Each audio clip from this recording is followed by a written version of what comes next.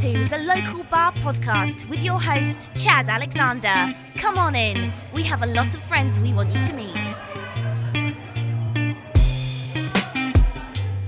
Well, hello there. From beautiful downtown Columbia, South Carolina, located right in the heart of Rosewood, this is the Local Bar. It's kind of the Local Bar. I'm a professional podcaster. My name is Chad Alexander. All the places you can be, you've decided to spend some time with us today. For that, we're incredibly grateful. How you doing? Local Bar can be found on iTunes, iHeart, Spotify, and a bunch of all the other places. Finding out that we're on different podcatchers. You can find us pretty much anywhere. Just put in the Local Bar. Look for the picture of the cigar and the beer. You know you're in the right place. Facebook, Twitter, same handles.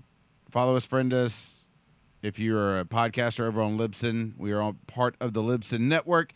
And comments, questions, condolences, people that you think should be showcased on the Local Bar, please send it along to us, chad@localbarmedia.com. Well, if I can't get welding a family to happen the way I want it to,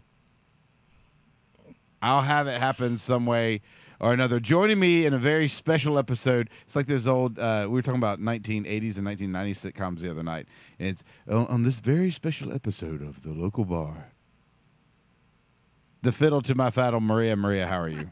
I'm well. How are you? My wife, Maria, joins me again tonight. So we need to start off, I though. love Fiddle Faddle. Isn't that one it's Do called? they still make it? I think it's called Crunch and Munch now, isn't it? Munch and Crunch? So I thought love that stuff, too. I thought that Fiddle Faddle was the generic Crunch and Munch. It is Crunch and Munch. See, it comes before the end. Anything that is caramel and popcorn or toffee and chocolate, I don't really even care what it's called. It could be called Poison Man's popcorn. I love that stuff. I don't think they make either one of those. No, I saw Crunch and Munch. I saw it the other day. I haven't seen them in, I bet you it's been since. That's because you don't do the shopping. No, but I go on Amazon.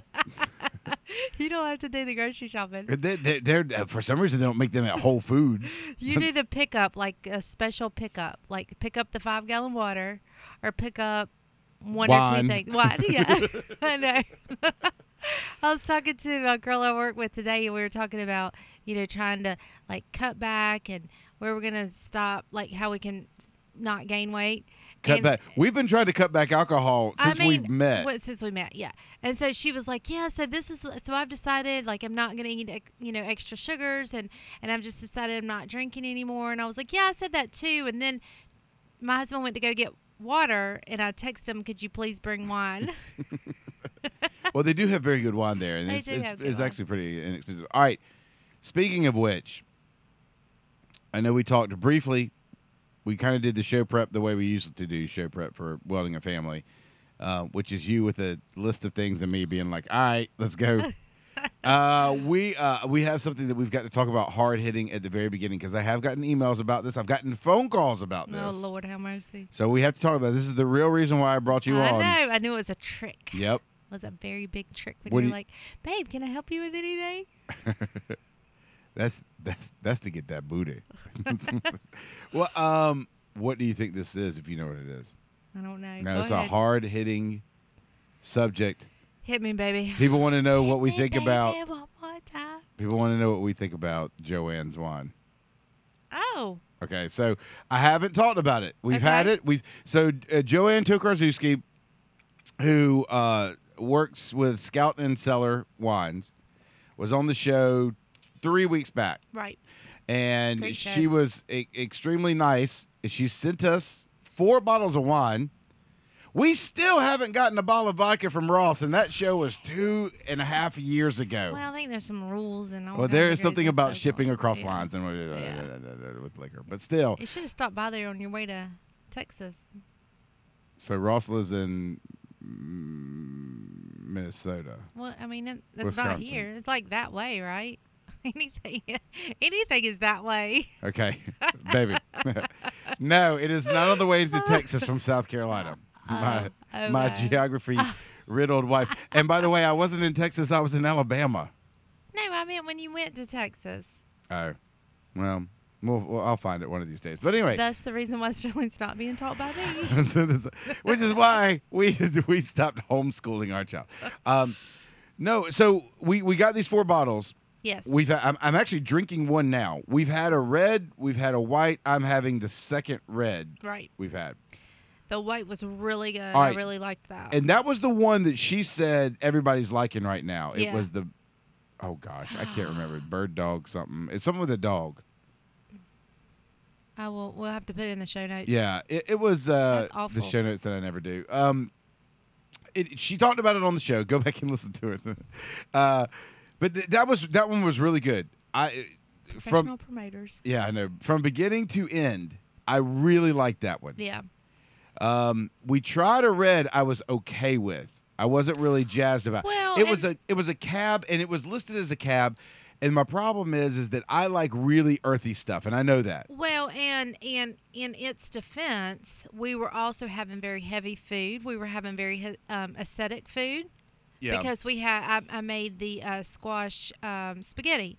Yeah. So it was a very thick red food, and I don't think that would have paired very well. But if we had had something like something on the lighter side, maybe some shrimp or maybe something, lighter, I don't know. All right, but that probably would have been better. I am drinking the Zinfandel now, the Middle Jane Zinfandel. I wanted to try that.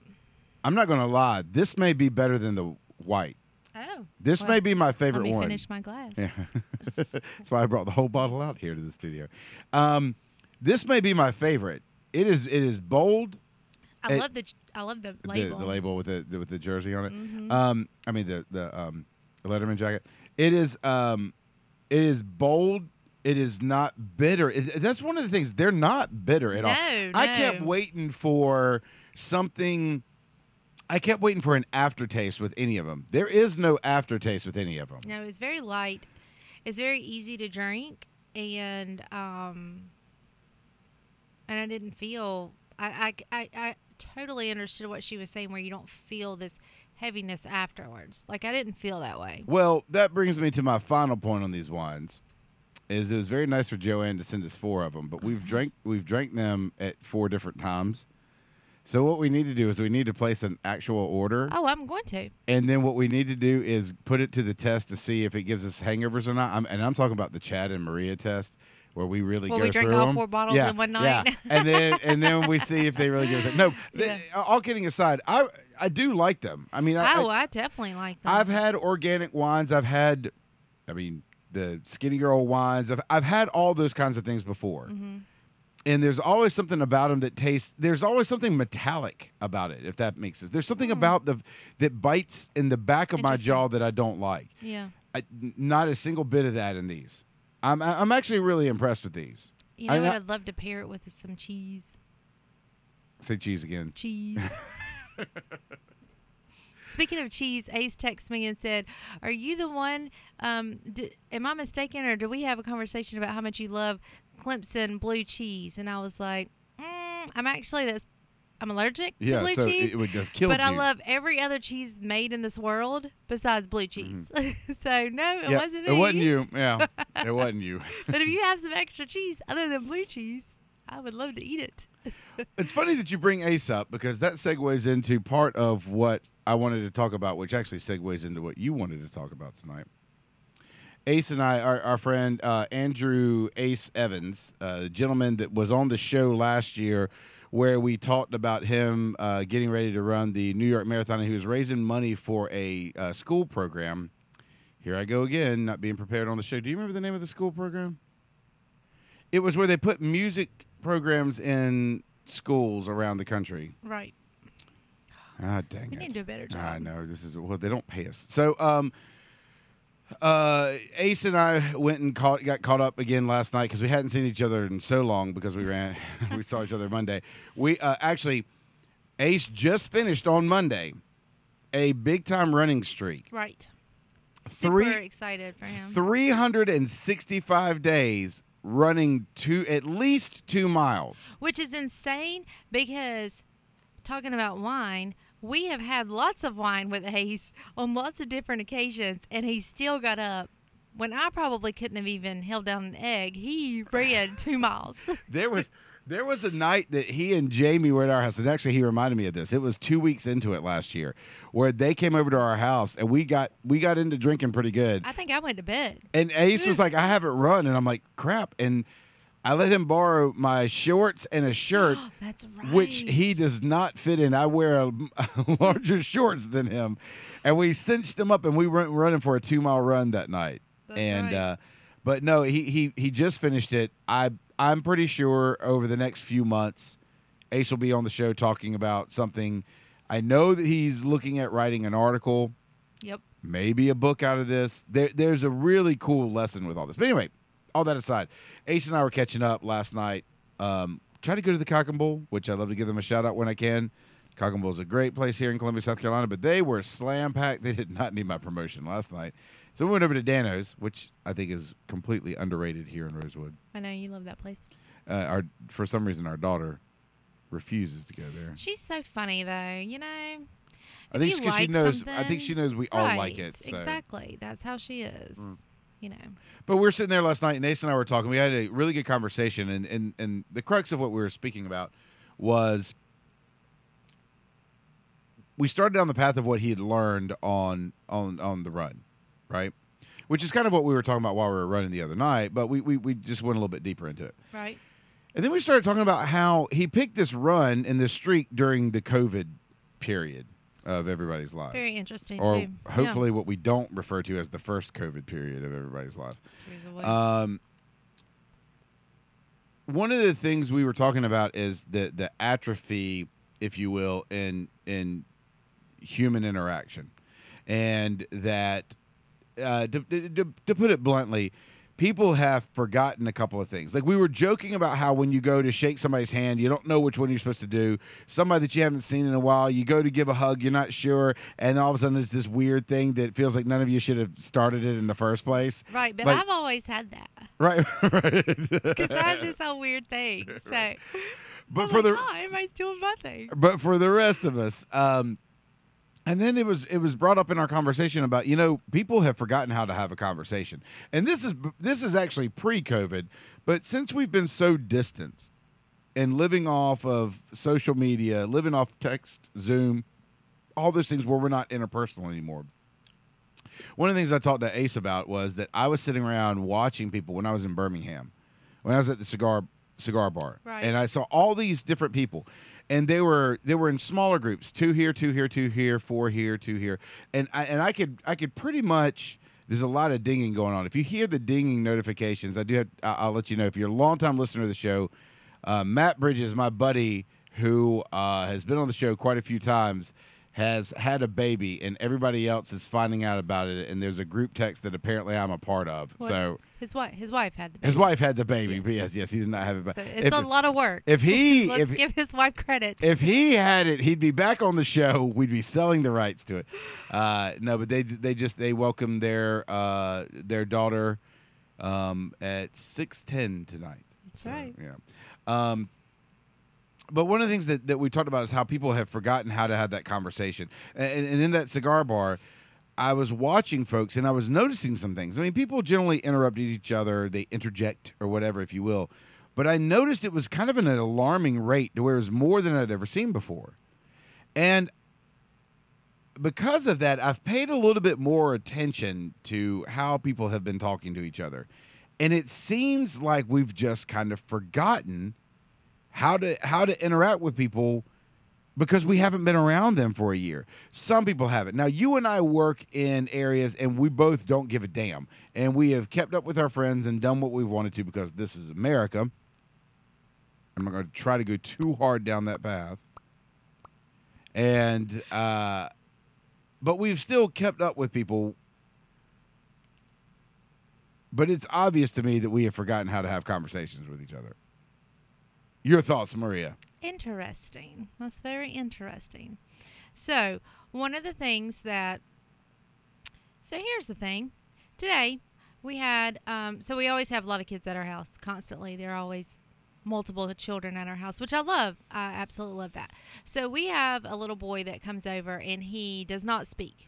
He does not speak to anyone. He does not speak. He's not spoken for years. We've been friends with him for at least 3 years, and he's not spoken. You even volunteered in the classroom, and he barely spoke. Yeah. But we do always speak to the children. Like, we have conversations with them. We try to figure out what they are excited about, and we engage with them. We all right. So let me put it a different way. Okay. We have real conversations Right. with these children because we care. It's not like we do anything fake. Like they like, will sit and yeah. talk with us like we're friends of theirs because that's generally the role we play. Right. We figure out what they like, and then they, whatever. So anyways, today, the little boy came over that doesn't speak, and I asked him a question, and normally he just like looks. He just doesn't even speak. He just has his eyes, and you can tell he's saying yes or no by his eyes, the way he moves his eyes or whatever. The child can speak. He doesn't have a problem speaking. He just is very uncomfortable. He's just very uncomfortable speaking to adults. So today, we had a full conversation. Like a full conversation. Like, I addressed him by name, and I asked him more than 5 questions, and he answered them all. And then he even elaborated on 2 of them. Sure, yeah. And I was like, oh my goodness. Like, this is awesome. So for us, I think it's very important that we have taught our children to speak. When we go to a restaurant, they order their food. Like, it's important for them to be able to speak to waitresses and waiters. It's important to teach that. And I don't know if that's just not been taught, or we just find it easier to not do it, or we're just back on the whole social media, so we just don't have conversations with people. I don't know. I don't know what's going on, but there's definitely some kind of lack in. There's a disconnect in communication about communicating. So I will also add that after you had this great conversation with this boy, all of a sudden he very awkwardly stood up and goes, "I think it's time for me to go," and he walks right out the door. Which I understand, like, that was a lot for him. Because he's a freakazoid. Well, I mean, that was a lot, you know? That was a lot for him. Like, he definitely got out of his comfort zone. He definitely talked to us. He came in there with us, like, instead of, like, hanging out with the kids. And it was just like, I think that which goes into the things that we're going to talk about, we really need to push this next generation to have real conversations. So even if it's not comfortable. Let's go ahead and go there. But I do, as we transition here, I do want to bring up, for anyone that is a Generation Xer like us, the best when you're trying to describe this young boy, and we've laughed about this because this is essentially who he is. If you're a Generation Xer, he is a skinny version of the character Peter on the Cosby Show. Absolutely. That's exactly what he is. 1,000%. I'll speak to him, and he will take off running out of the house and run down the street. And he's got that whole, like, shaking his head little thing where he's got his eyes real big and his mouth in, like, this little perfect O, and he won't even speak it. He's just like, it just takes on off, runs. and he just runs down the street. He's gone. And then he's constantly here. I know. I was like, gosh, I hope I didn't scare that kid. And then all of a sudden he's back again the next day. I was like, hey, what's going on, dude? And he's good. He's good for a bit. And then all of a sudden when I see his hands, he's kind of got the T-Rex hands going. I know it's about to happen. I was like, hey, do you need something? And then it's done. He runs out of the house like it's on fire. Right. Yeah. Just like Peter did. It's the exact same thing. All right. So we're going to talk. It's funny because my wife is the one that came up with this subject. We're going to skirt very close to subject matter that my wife told me she didn't want me to get anywhere near when I brought this podcast back, and this was her idea to do it. Well, it's on your show, not our show. Our show's sitting there cold. That's right. Oh, Jesus. All right. As soon as cancel culture is canceled, we will come back. We've gotten used to speaking in the sound bites that Twitter and Facebook give us. I believe that's what it is. And it's interesting. I'm not on Twitter, so I don't know that, but I can understand it from the things that you tell me that's on Twitter. Yeah. It seems like if I can go back, I remember a long time ago when the internet first came out and anybody would have anything and there would be comments, and comments were anonymous. It was awful. Anybody that started a YouTube channel, I remember Brian Brushwood a decade ago talking about never read your YouTube comments. Like, I read every email that comes to us. Yeah, but you don't read them to I me. don't tell you about them. But Brian was like, you never look at your own YouTube comments. When people are anonymous, they are grotesque. That was a thing. Right. We've morphed to where we don't care that we're anonymous anymore. People hide behind their Twitter handle like they are anonymous. And they still we've gotten so used to speaking to people in a way where dignity is gone out the window. We have no idea what that is anymore. I'm saying all that because you brought up something that I thought was interesting, and I think the internet, while it's helped make the world smaller, it's also helped it make it less dignified. And I think that now, when we've been forced for a year by our communist dictator governments that we have completely around the world that are in cahoots with everything about this stuff, and you can look at me like I'm a conspiracy theorist, but I'm not. I'm not looking Because at you. I've run out of conspiracies because they've all come true, so I'm trying to borrow some from other people. All right, reeling in a little bit there. Yeah.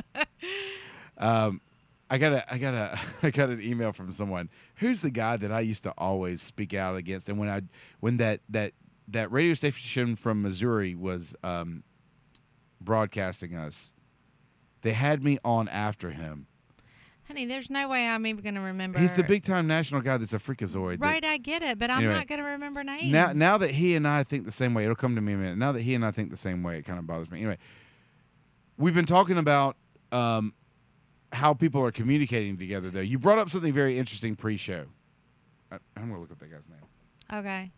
So what I was saying, so I was cleaning today, and I was thinking about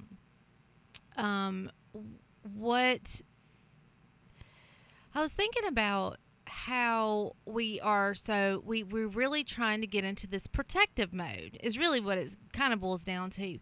Like, we want to protect, I say we, and I guess it's not a fair statement. The people that have opinions, that we want to be very inclusive and not exclusive. And I need to I guess, define that a little bit more, because I have always taught our children and our children's friends to be inclusive. Like, you're not going to come over here and like there's going to be 5 people playing and 4 people are having a great time and you're going to outcast one. That's not what I'm talking about. I'm talking about how we want to make sure everyone feels great and everyone is like, and even if someone's different, we're going to abide by what they think instead of what the majority thinks, right? As far as, and I'm Right. not, you might want to help me out, try to give it an example, but like, I'm trying to, I was thinking about how everybody wants everything to be fair. Everybody wants to have participation trophies. Everybody wants to make everything like completely fair and everything's great. And I understand that. I completely can understand that as a mom, because, you know, for instance, Sterling's school, like, it was tough. Like, she did not get awards. She didn't get any awards this year. And as a mom, my first instinct was like, oh my gosh, you know what? Next year, I'm not even going to let her go to the last day, because she's probably not, like, she's just not one of those children that's going to get awards. Like, Bryn 100% is going to get awards. Like, we know that. Definitely. Sterling's just not that. She's never going to get the attendance award. She's never going to get the on-time award. Like, she's No, just... that's y'all's right. fault. I mean, that's just not going to happen. She's really... I mean, she may get AB honor roll, maybe, but she might not. And that's just not... She's probably not going to be this award... Like, she's just not going to get all these awards. And so my first instinct was like, you know what? Next year, we're just going to... I'm going to plan this great big plan, and she's going to have a great time, and she's not going to go to the awards. And then I was like, really? Really? What are you doing? Like, why are you protecting her and trying to, like, put her in this bubble where she never feels pain? Like, I understand that as a mom. I'm having this conversation with myself. Like, I understand that as a mom. Like, you love her and you don't want her to feel pain. But isn't that where you grow? Isn't that where you find your drive? Or you decide that's not what's important and you figure out what is important? Like, isn't that where you figure that out? And I think that we've gotten to this situation where we want everyone to feel included and we want everyone to feel happy and no one feel left out or pained. And I'm not talking about real bullying, not like you said something mean to me and that's bullying. Yeah. I don't think that's bullying. I'm talking about like I'm not talking about real bullying. I'm talking about where you just didn't feel included or you didn't find your place. I think if we constantly make this world where everyone feels that way, then we lose our fight. We lose the ability to learn how to fight for something because everything's easy. Everything is just fine. Everything is just like, well, okay, I got this. I don't really have to work hard. It's kind of like, I guess to try to relate it is when you're in a job where it's just mundane and you just go to it every day and you do your job and you don't really have to push yourself very hard. Yeah. And then stuff starts kind of slipping because you're like, oh, I can just do that tomorrow. I can catch up tomorrow. And then it's like, oh my goodness, I haven't done this for 2 weeks and I've got all this stuff Right. that I got to do. And then now I'm like behind. And I think that if we just continue to make everything easy and comfortable, then we're really not teaching our kids how to fight for things. So you bring up there's a couple of interesting things about the point that you make. Everything okay over there? Mm-hmm. Okay. Yep. Excuse us. We do have family things that pop up, so we have to watch our phones to make sure. It used to be we when we did Welding a Family, we were watching a baby monitor. Now we're watching to see who we're getting texts from. It's amazing how time flies. When you talk about her getting awards, I think the confliction it is interesting. You said in a very matter-of-fact statement that Sterling is not going to get those awards. Well, please I hope she doesn't hear this before she graduates high school. Well, it's not. And by the way, I plan on having Sterling on here. It was actually On a different, yeah, right, for different note. for the same kind of thing. But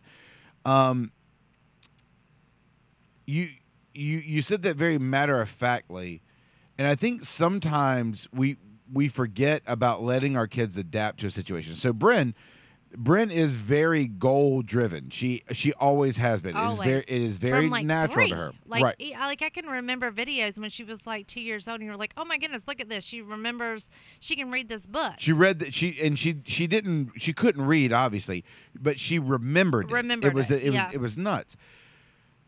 She's very goal driven. She gets that from neither of her parents. She gets it from her grandparents somewhere, but she does a very good job. But I will say at the same time, when you want to have the nature versus nurture debate, Bryn also is very aware of where goals are. She's very aware of where her classmates are.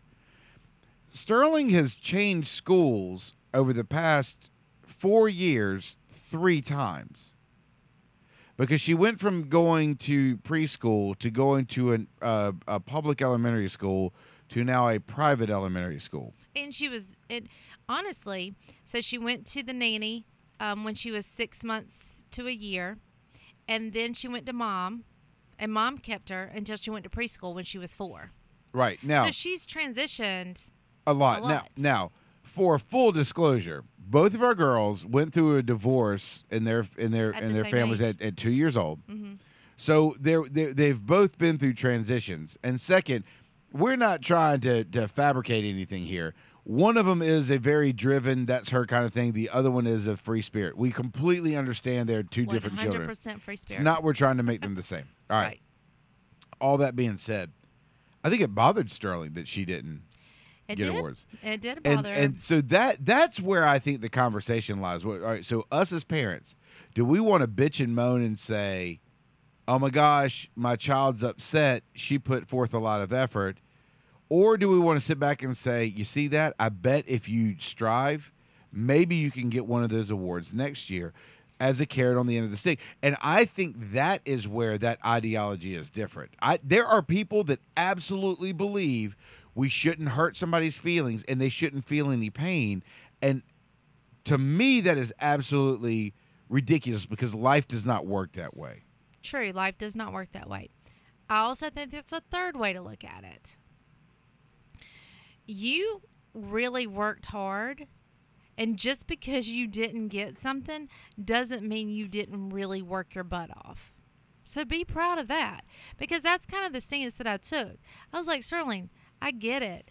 Like you worked really hard, and I understand that it's sad that you didn't get anything. Like you've talked, like, and I did tell her that. I was like, you've said that a few times that you didn't get an award, and I understand that, and I'm sorry that you didn't get it.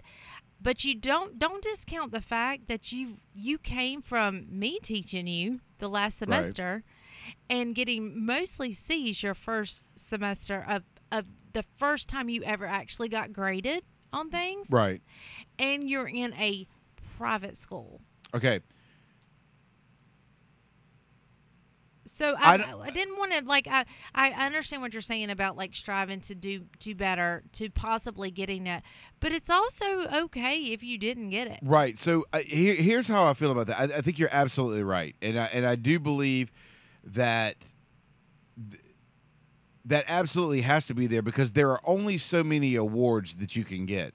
And those awards are there. And the sole purpose of having awards is to get kids to strive to do that. Right. That doesn't mean they're all going to get it. And that's the problem with, like, participation trophies, because Right. everybody gets one. There's no reason to work.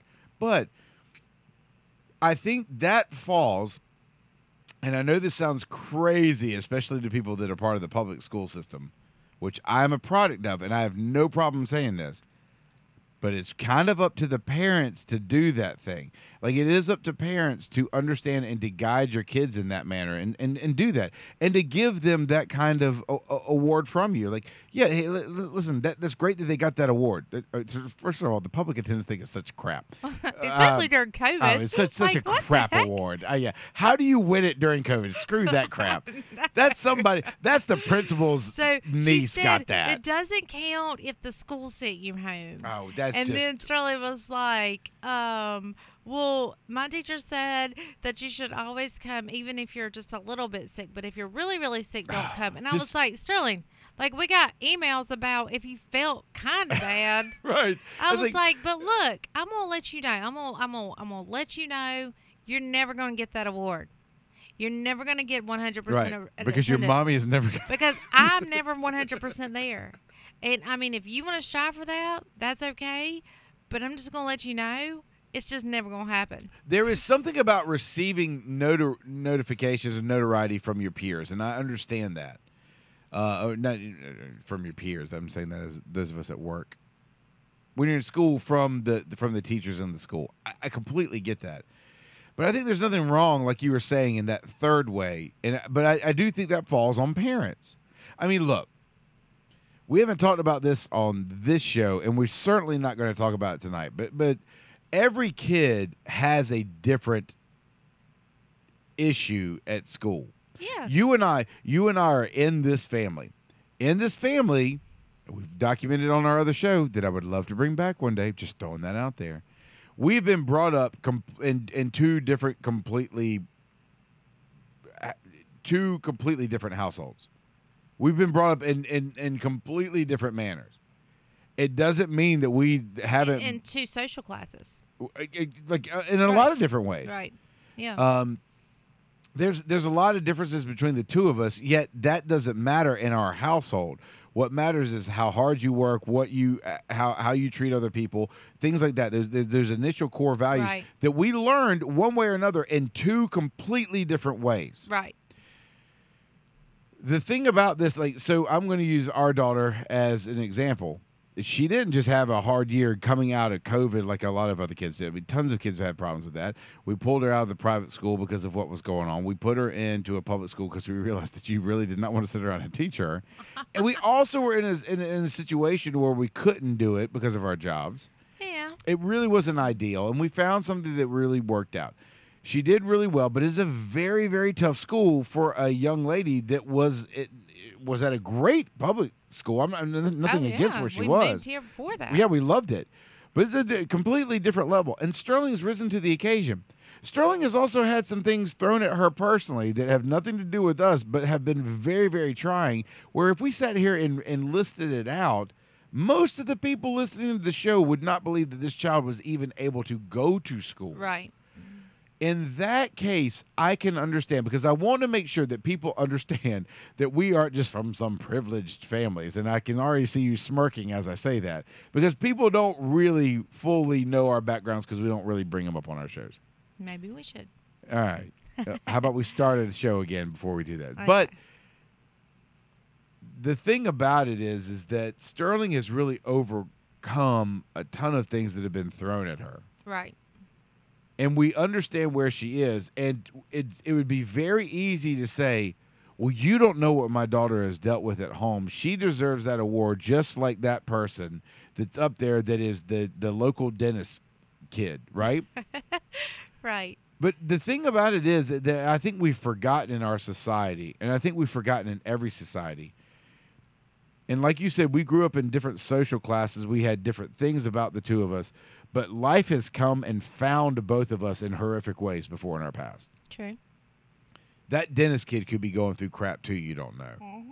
I mean, don't get me wrong. Money doesn't buy happiness, but it keeps the lights on. I understand that. I have a hard time getting to school in the snow just like you do, except I do it in a Land Rover. It's a completely different conversation.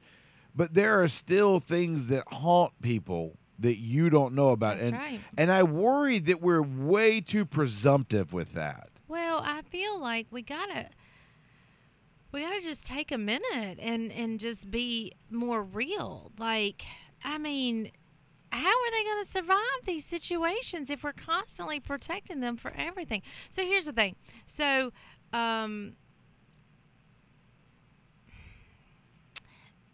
talking about our two daughters. So I would warn Sterling before something, and then if she just was going to go ahead and do it, she was just going to go ahead and do it. Like, I didn't put a bubble around her, and so she has a lot of scars.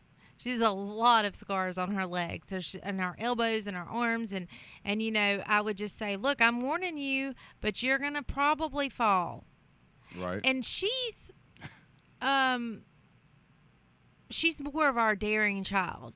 More of our she is flat out our daring so she child. has no fear. Yeah. Bryn was probably like, now don't do that, you might get hurt, and she does not want to get hurt. Like, that is a big fear of hers, is to get hurt. She doesn't want to feel pain. Sterling's like, well, I'll probably survive. Now, she can be very dramatic at times. Oh yeah, when she needs that attention. Right. But I think Susan Lucci of our family. Right. What do you call her, Nancy Kerrigan?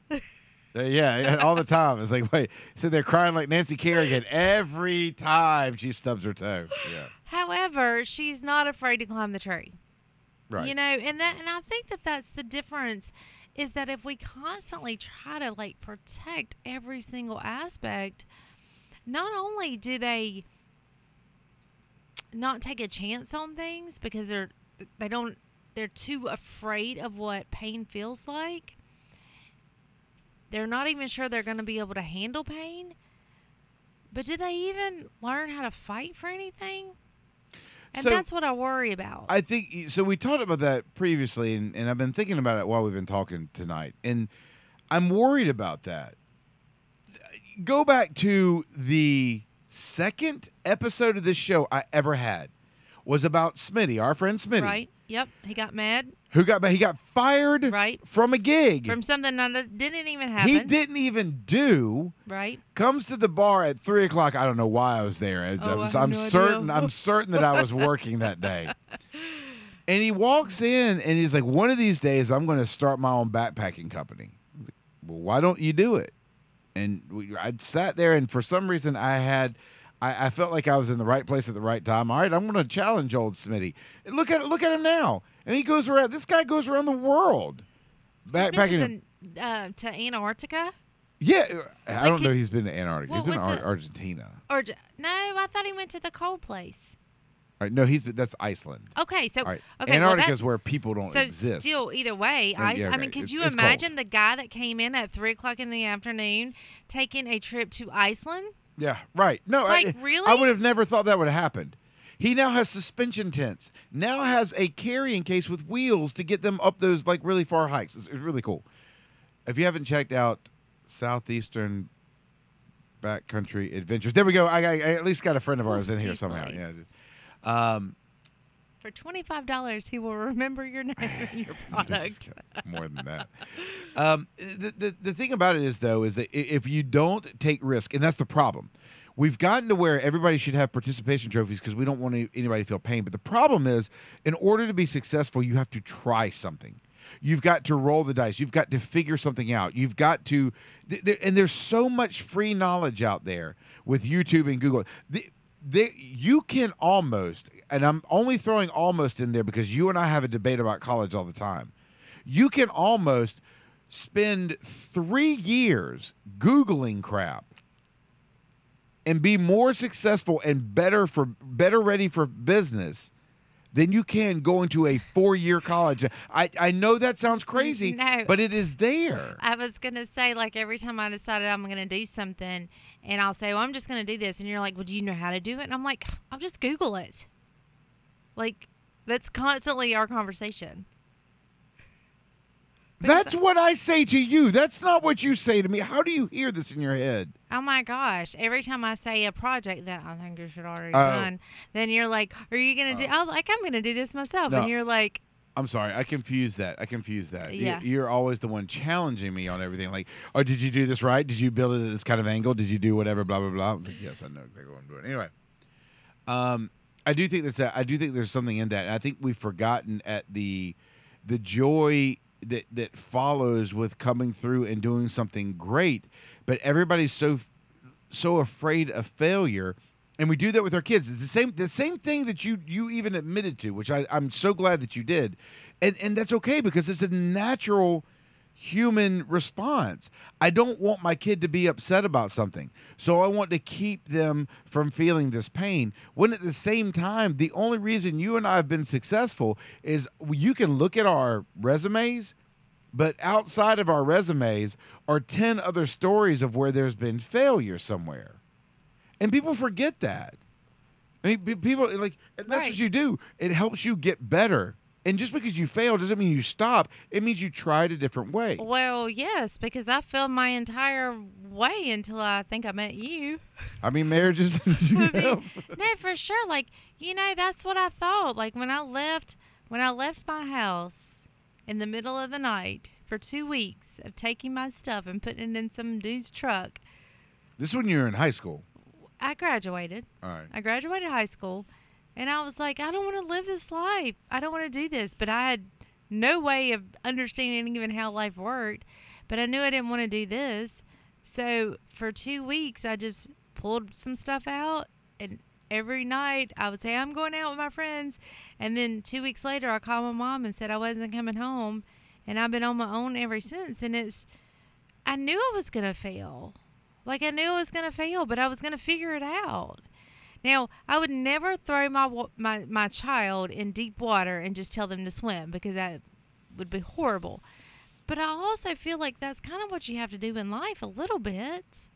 So I mean, you need to stand there with a life preserver, as a good parent. All right. But you can't continue to be like, oh my goodness, no, here is everything in life that you need as a safety device, because are you ever going to learn to swim? If you always have on your life jacket, if you always have your swimmies on. So I'm gonna play a game with you. You bring a great point up. You don't get to look at your phone for answers on this. Oh no, I mean you can look at your phone if Sterling's texting you. I'm just saying, yes, but go ahead. You don't get answers. Is she on her way back? Do we need it?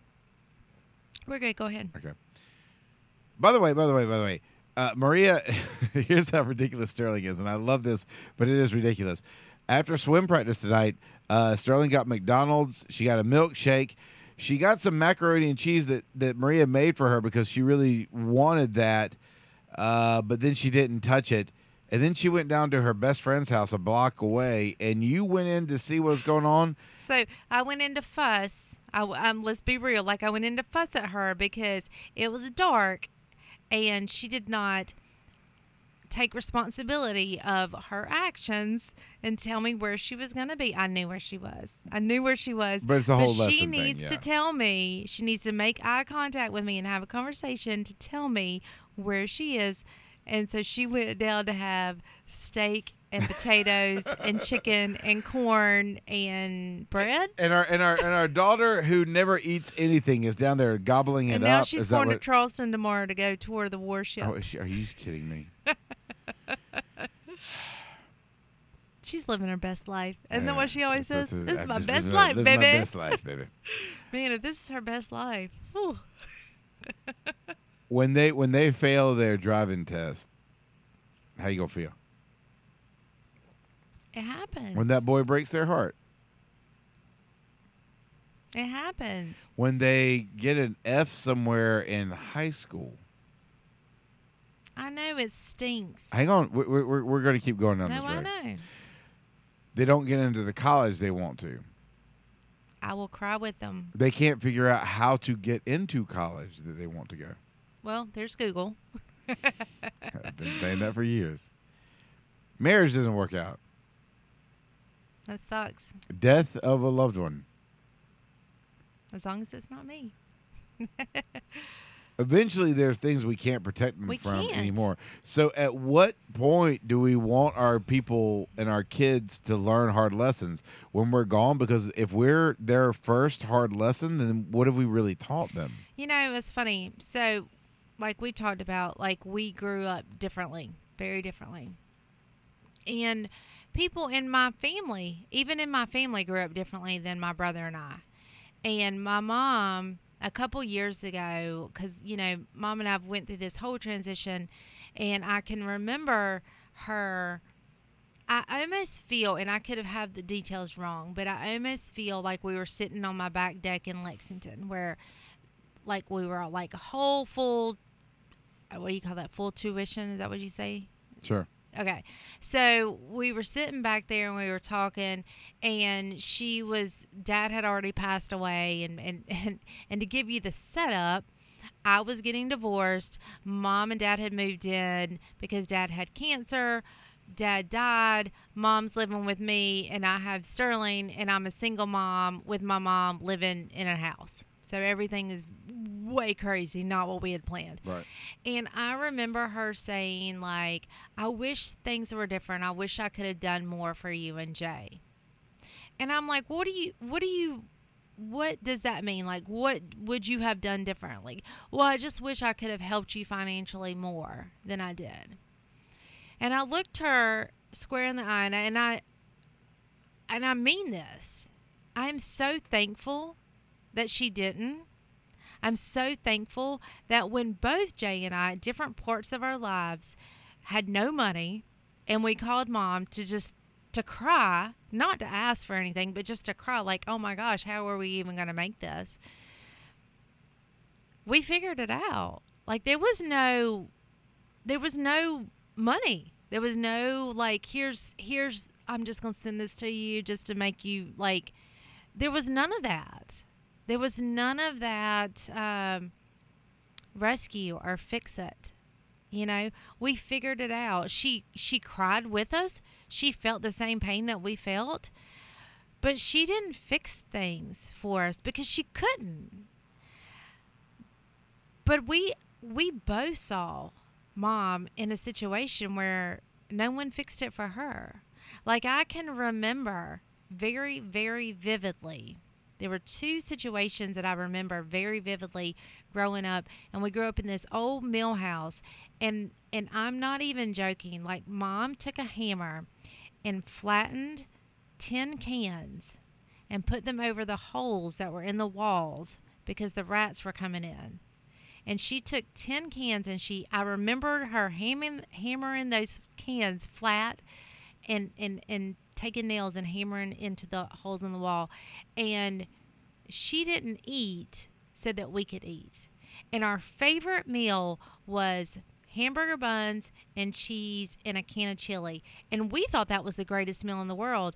Later in life, she told us that was because that's the only thing that she had in the house. And it was stale hamburger buns that she actually pulled the mold off of, and cheese and a can of chili, and she put it on there, and she called it the poor man's dinner, and we thought it was the best dinner ever. Anytime we ever asked, like, can we choose what we have for dinner, Jay and I both chose that meal. Do you think you would be as successful, or do you think you'd be the person you are without that kind of hardship? No, I don't. So would you have rather someone had come in and, I mean, while there are times that we all want to not grow up that way. That's interesting that you say that. You've brought me into the world of foster care. We've had those pictures that have come up on our memories in Facebook over the past couple of days. Have been really cute. I've been thinking of our Mowgli boy too. I wonder how old would he be now? Oh my goodness, he would be 8. Seven. One of these days we need to tell the story of him on one of these Yes. shows. But Maria was always big in the foster care system, and we did emergency placement when we would take care of kids and stuff like that.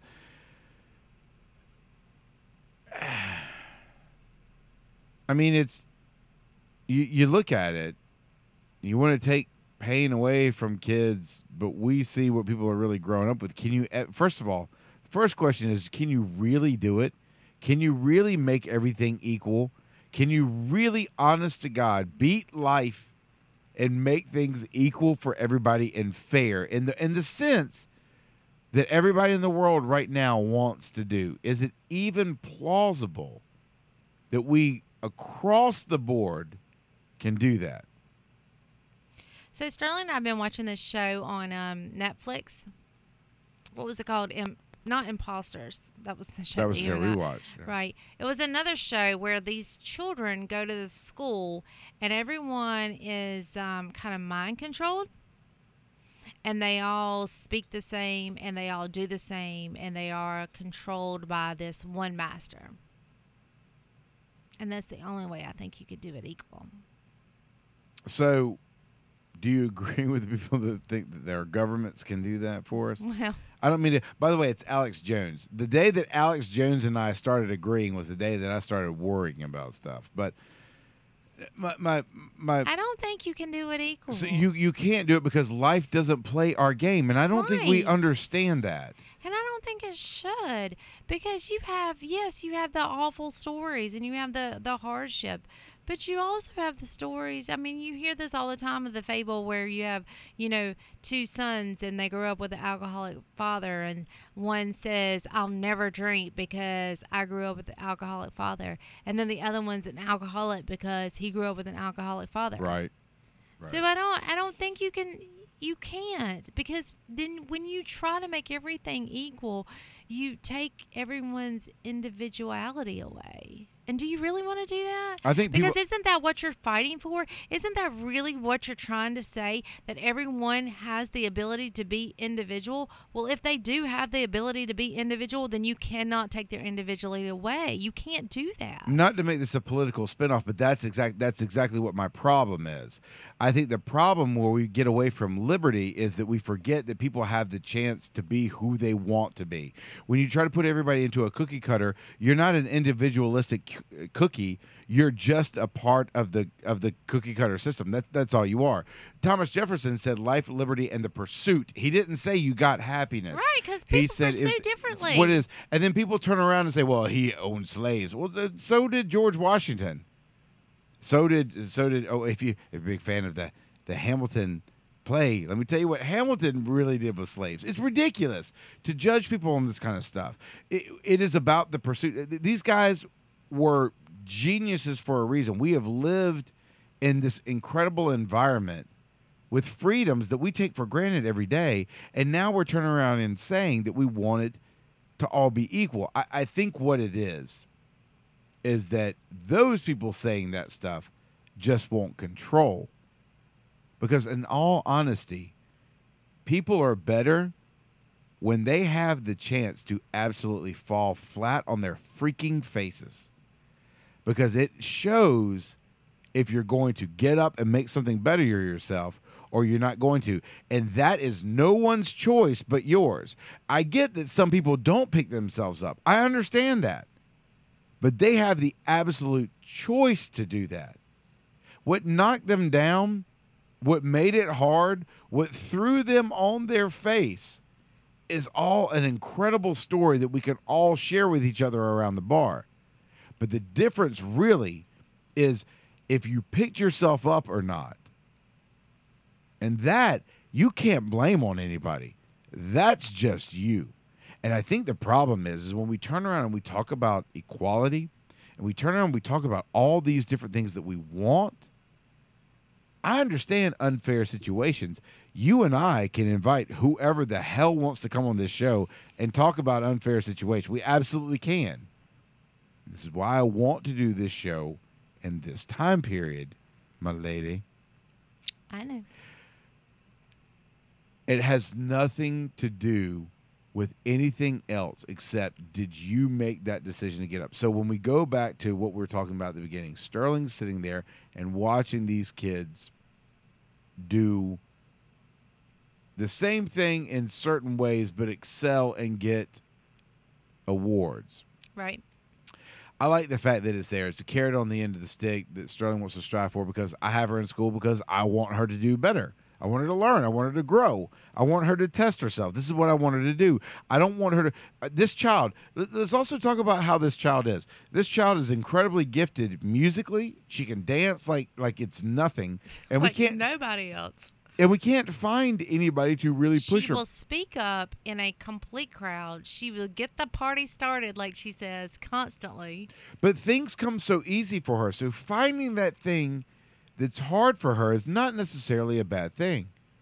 But when you talk about how it affects her, whose job is that? Well, that's ours. That's our job.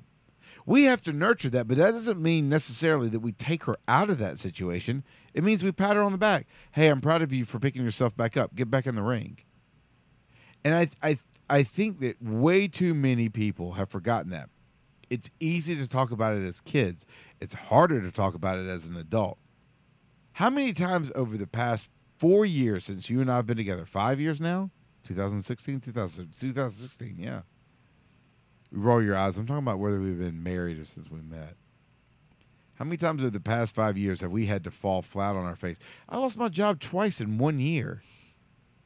We've had hardships, but we've gotten ourselves back up, and we've created a family that does that. We pat ourselves on the back and we move forward. We're very open with what's going on in our family because we want our kids to learn that. Why is it that people think that that's a positive thing, to take that away from people as if that's going to make them do better for themselves? Because I have that same feeling that I felt when Sterling came home and said she didn't win any awards. How long did you have that feeling? I mean, for a good hour, and then I was like, what are you doing? So their hour is up. I mean, I get it, but I'm just saying I just want to say that I get it. It's wrong, but I get it.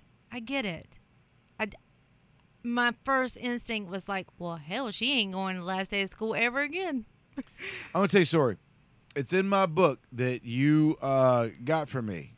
It was not anything that made for you. It was not anything that I wrote in there. And it's actually one of my favorite stories in that book. At my 40th birthday, Maria had a bunch of my friends write something about me. Misspelled the title. Yeah, it's so funny. And it's a great book, and it has tons of stories in it, and I really love it. And I went back from as far as I could find, like your closest friends of because you were saying you didn't feel like you made a difference or you made an impact in 40 years. And so I wanted to prove you wrong on how you made an impact. So I went back to all these people that I knew that you knew and said, hey, could you just say how Chad made a difference in your life? It's awesome. And I still open that thing up and read it every now and then. One of the stories, though, that I've been thinking about while we've been talking is Tommy. And my buddy and I were kind of bigwigs in a hospice organization here in South Carolina.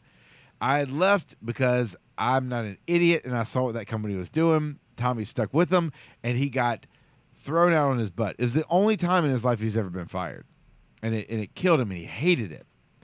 And he came home, and I'll never forget, I was living with the guy because I was going through my divorce, and I was living with him, this cool little house out near the lake. And he came in, and I was like, let's go drinking. So we went to Liberty on the Lake. I texted all of our friends.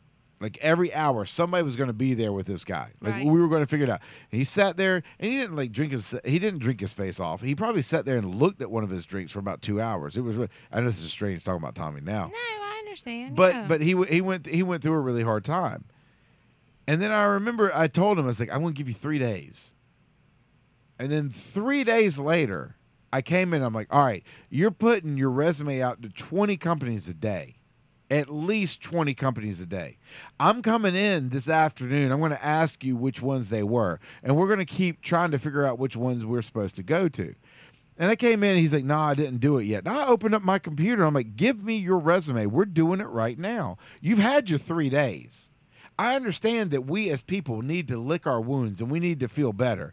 But when we wallow in our sorrow, that's the difference. You get knocked down and you're sitting there and you're laying in the mud. The only thing that you can do to make the situation worse is stay in the damn mud.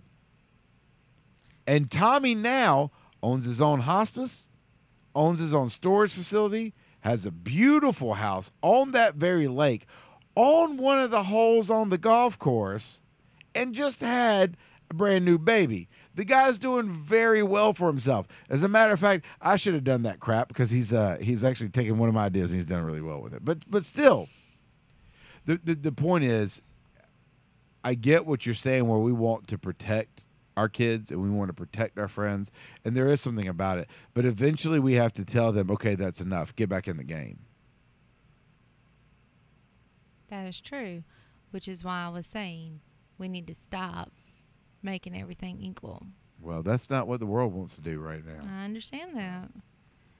And not that I'm trying to say that you're wrong, but I'm just saying I get it. I get that you don't want your kids to feel pain.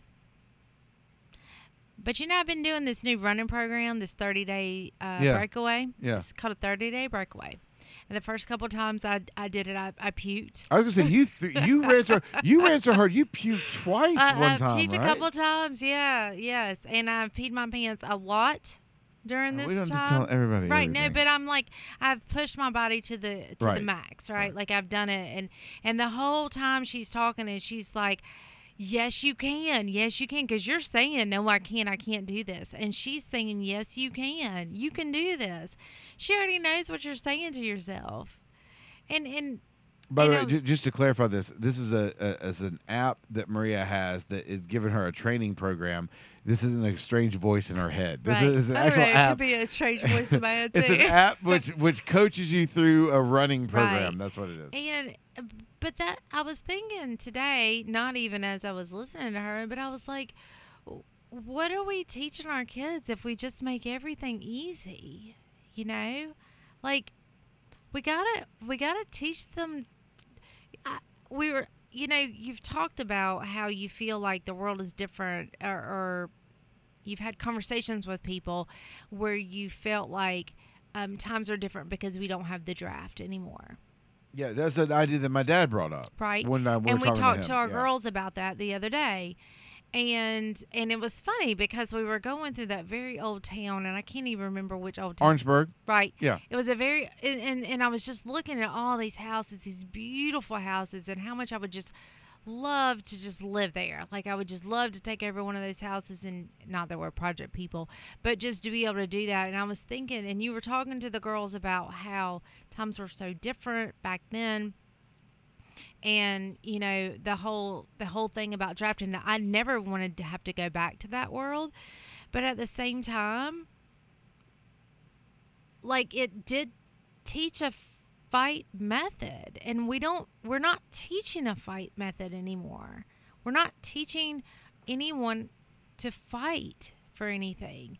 I mean, I get it to fight on a keyboard, and I get it to like scream at the state house, but I've said this multiple times. If you're protesting and no one even understands what you're protesting for, meaning that your signs are not clear or your message is not clear for people that are passing by to even know what you're even doing, what are you doing? Right. Are you really even fighting? I feel like we need to get back to the point where we have a matter of fight. Figure out what you're fighting for and let people know what you're fighting for. Let people understand what you're fighting for. And maybe it's not even really a fight. Maybe it's just getting people together to have a conversation, to get a different viewpoint, to figure out why they feel this way, and to to help them understand why you feel this way. Maybe it's not so much of a fight as it just is just like being normal and just being a common conversation. It is what you just said. I think it goes back to what I was talking about essentially with what Ace and I were talking about the other night. It's one thing to say that you want people to understand how you think and you feel in your heart of hearts. It is what's right. The great thing about a conversation is it challenges you, and it's okay to say maybe I'm wrong. We live in this world where there are people of certain groups that go around because they're told that they can tell everybody else that they're wrong. You're right. And that's not the way that the world has ever worked. It's never worked that way. There is no time that there has been a what's going on with you and your world and your part in your season and where you are is exactly what should happen. Nor is it anything that happened decades ago is something that you were responsible for now. We can play that game as the day is long. We can pass blame for why we feel bad about stuff. We can try to find excuses for why it should be easy or why we shouldn't get up off the mat or why we shouldn't go back to work or why we should just let our kid do whatever the heck they want without teaching them a hard lesson. We can find that's the easiest thing to do. It is the most intellectually lazy and physically easy thing to do to take that kind of road. The best thing in the world is sitting around having a conversation with somebody that you don't agree with on some things, but it doesn't mean they're a lesser person. Maybe you'll get something out of it. Maybe they'll get something out of it. Maybe neither of you will get anything out of it. And all of those outcomes are okay. Maybe Sterling will find some drive from this. Maybe she won't. Maybe somebody who's an adult listening to the show will be like, I shouldn't freaking do this crap anymore, and will get up and do something different. You and I have lived a life where we've seen people that have given up on stuff, given up on jobs, given up on getting over an addiction, given up on trying to figure out relationships. Our life has got millions of those stories. And I don't think people realize that it really comes down to a decision that they have to make, not that anybody else makes for them. You can wait. You can sit around and wait. You can sit around and wait for somebody to come make things better. But you're going to just be sitting around waiting. That's the only thing you're ever going to do is you're just going to be sitting around waiting. That is a really good subject. Now, you told me not to make it an hour and a half, but we're at an hour and 7. Let's cut it out. What is that? What was Ross say? You're off in 5, 4, 3, 2. Yeah, so we've been watching you, and I really didn't introduce Frasier to you. Oh my gosh, I love Frasier. We've been watching it at night. It's such a great show. It's such a great show. I saw somebody bring something up on Twitter the other day, how they talked about why is it that when Frasier moved to Seattle, that he didn't frequent bars like he did at Cheers. And then somebody talked about him going to Cafe Nervosa and how he was married and then he had to go. Oh, you took my joke from me. Did I? I'm sorry. I didn't even know. I didn't even know I was doing that. I'm sorry. Oh, well, two great minds think alike. Well, thank you for being on the show tonight. You're welcome. You feel like your point was heard?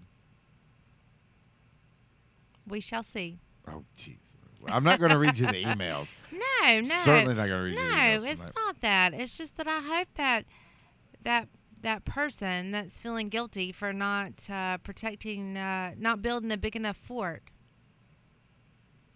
I just hope they don't feel less. I hope they feel less guilty. I hope people understand that when they come across something uncomfortable, it really can just be fuel for the fire. The worst situation in the world can sometimes. I will tell you this. I remember sitting at Liberty on the Lake, to give them a shout out, when Tommy came in, and the day that Tommy got let go, and I remember looking at him, and I remember saying to him, and I don't know where in the hell I pulled this from, but I remember looking at him and I'm like, Tommy, this could be the best thing to ever happen to you, and I can't explain it, but maybe it will be. Yep. And in honest to God, in a lot of ways, as far as his career was concerned, it absolutely was the pivot point for him. When and a lot of different things. When bad things happen, that happens. But we have to make something out of it. We can't sit around and wait for that boat to show up that's going to save us. And the thing is what my point was, is that we can't continue to block them all either. And that's what I was thinking about. That's why that's the whole topic of tonight. It's not just about yourself. You can't always block bad things from happening to other people too. My dad, to wrap it up, my dad told this story in a sermon of his one time, and I loved it, and it stood with me for forever. And it talks about when people are going through a hard time, and it's my favorite because a lot of people that listen to the show, and a lot of them aren't pro-Christian, so whenever I talk about my dad, I get some really kind of funny emails. But it was really neat because it's talking about people that, like, God's going to save them from everything. Same kind of situation. God's going to save me from everything. The government's going to take care of everything. It's somebody else's responsibility to come along and save me from everything. They're all in the same boat. They don't realize it. So there's this guy. He was in the middle of a flood. Water started rising. The Coast Guard came by in a boat. It's like, hey, come on with this thing. No. God's going to save me. God's going to save me. Water kept rising, so he got up a little bit higher. Guys came by in a bigger boat. And he's like, no. God's going to save me. Y'all take on off. Finally, he's at the pitch of the roof of his house. Water's just lapping up over his feet. Helicopter comes by. No. Get out of here. My God's going to save me. So the guy drowned. Right. He goes up to the pearly gates and walks up there. And then Peter says. No. He walks up and walks in and talks to God. What are you talking about? Peter talks to you before God does. That's that Baptist thinking. Anyway, so he gets his one. Story too. He gets involved with it. He gets in front of God and he's like, God, I believed in you. I knew you were going to save me. I knew you were going to do it. What in the world happened? And God's like, I sent 2 boats and a chopper. What in the hell else do you expect me to do?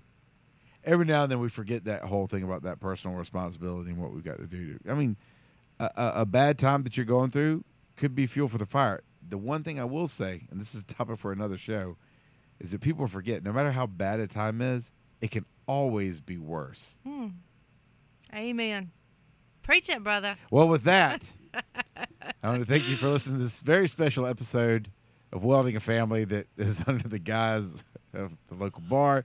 We appreciate Joanne Tokarczewski and Scout and Cellar Wines. We've been enjoying them all night. And I'm going to end the show in the old way that we used to do all the time on Welding a Family to see if my counterpart over there remembers it. So until next week, this is me saying, take care. Good night. Oh, you remembered. This podcast is part of a Local Bar Media. For this and other shows, visit localbarmedia.com.